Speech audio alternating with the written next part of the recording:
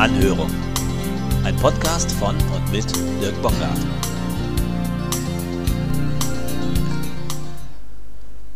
Der letzte Sturm.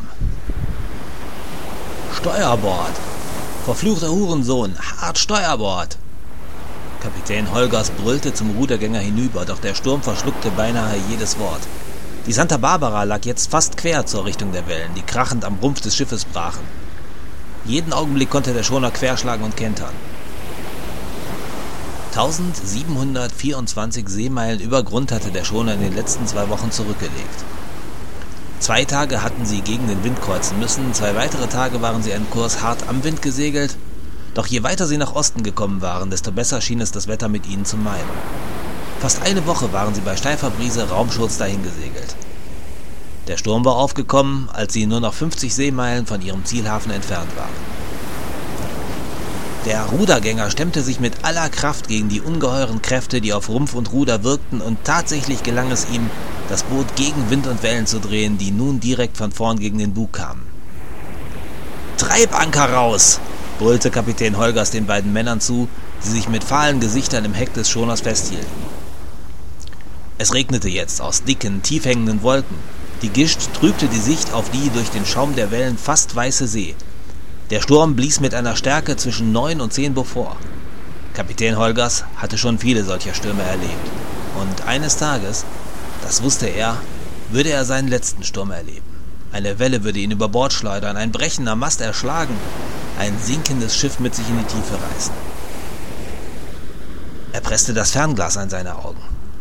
Am Horizont, direkt aus der Windrichtung, meinte er, etwas entdeckt zu haben. Vielleicht einen Frachter. Alle 2 Minuten gab die Schiffspfeife der Santa Barbara einen langen Ton, gefolgt von 2 kurzen Tönen ab. Dass man diese Signale an Bord eines anderen Schiffes aber hören würde, ließ sich gerade bei diesem Sturm nur schwerlich hoffen. Der dunkle Fleck am Horizont wurde bald größer. Kapitän Holgers blickte ungläubig durch das Fernglas. Es war eine alte, dreimastige Fregatte, die ihnen unter vollen Segeln und scheinbar ohne Mühe entgegenkam. Er suchte mit dem Fernglas das Deck ab, konnte aber niemanden entdecken, selbst die Ruderanlage war unbesetzt. In diesem Augenblick hob eine Welle die Santa Barbara an, um sie gleich darauf wieder in die Tiefe krachen zu lassen. Holgers sprang seinem Rudergänger bei, um den Schoner wieder in eine sichere Position zu bringen. Als er aufsah, war der Dreimaster schon so nah, dass er kein Fernglas mehr brauchte.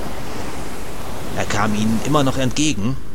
Da die Santa Barbara aber praktisch keine Fahrt machte, würde die Fregatte am Steuerbord an ihnen vorbeigehen. Wenn auch so dicht, dass der Rudergänger nun wohl auch noch mit deren Bugwelle zu kämpfen hätte. Holgers wollte gerade zu einem wüsten Fluchen ansetzen, als er erstaunt bemerkte, dass keiner aus seiner Crew die Fregatte auch nur ansah. Der Rudergänger blickte konzentriert über den Bug in Richtung Horizont. Ein anderer versuchte augenscheinlich, mit Hilfe des Wolkenbildes abzuschätzen, wie lange der Sturm noch andauern würde. Einer blickte hin und wieder nervös auf das Display des Tiefenmessers. Die Fregatte lag nun genau längsseits an Steuerbord und schien plötzlich keinerlei Fahrt mehr zu machen. »Kapitän Holgers!« Der Sturm trug den Ruf von der alten Fregatte zu ihm hinüber. Überrascht blickte Holgers hinauf zur Reling der Fregatte, wo nun ein alter Mann in der Uniform eines Admirals stand. Dessen Gesichtszüge waren Holgers seltsam vertraut. Er musste ihn wohl als viel jüngeren Mann kennengelernt haben. »Kapitän Holgers, kommen Sie an Bord!« »Ich kann dieses Schiff nicht verlassen!« »Doch, das können Sie. Der Sturm lässt nach und Ihr Rudergänger wird die Santa Barbara sicher in den Hafen bringen. Ihre Arbeit ist getan.« Holgers sah im Gesicht des alten Admirals etwas, das ihm bedingungsloses Vertrauen einflößte, während in seiner Stimme eine Autorität lag, der er nicht zu widersprechen wagte. »Kommen Sie an Bord. Wir sind hier, um Sie nach Hause zu bringen.« Holgers stieg nach Steuerbord, griff nach dem herabhängenden Fallreb und kletterte die Bordwand der Fregatte hinauf. Als die Altenpflegerin in sein Zimmer kam, merkte sie gleich, dass er nicht mehr lebte. Sie schloss seine Augen und hängte den Infusionsbeutel ab. Die Kollegen aus der Verwaltung würden seine Familie und den Bestatter benachrichtigen.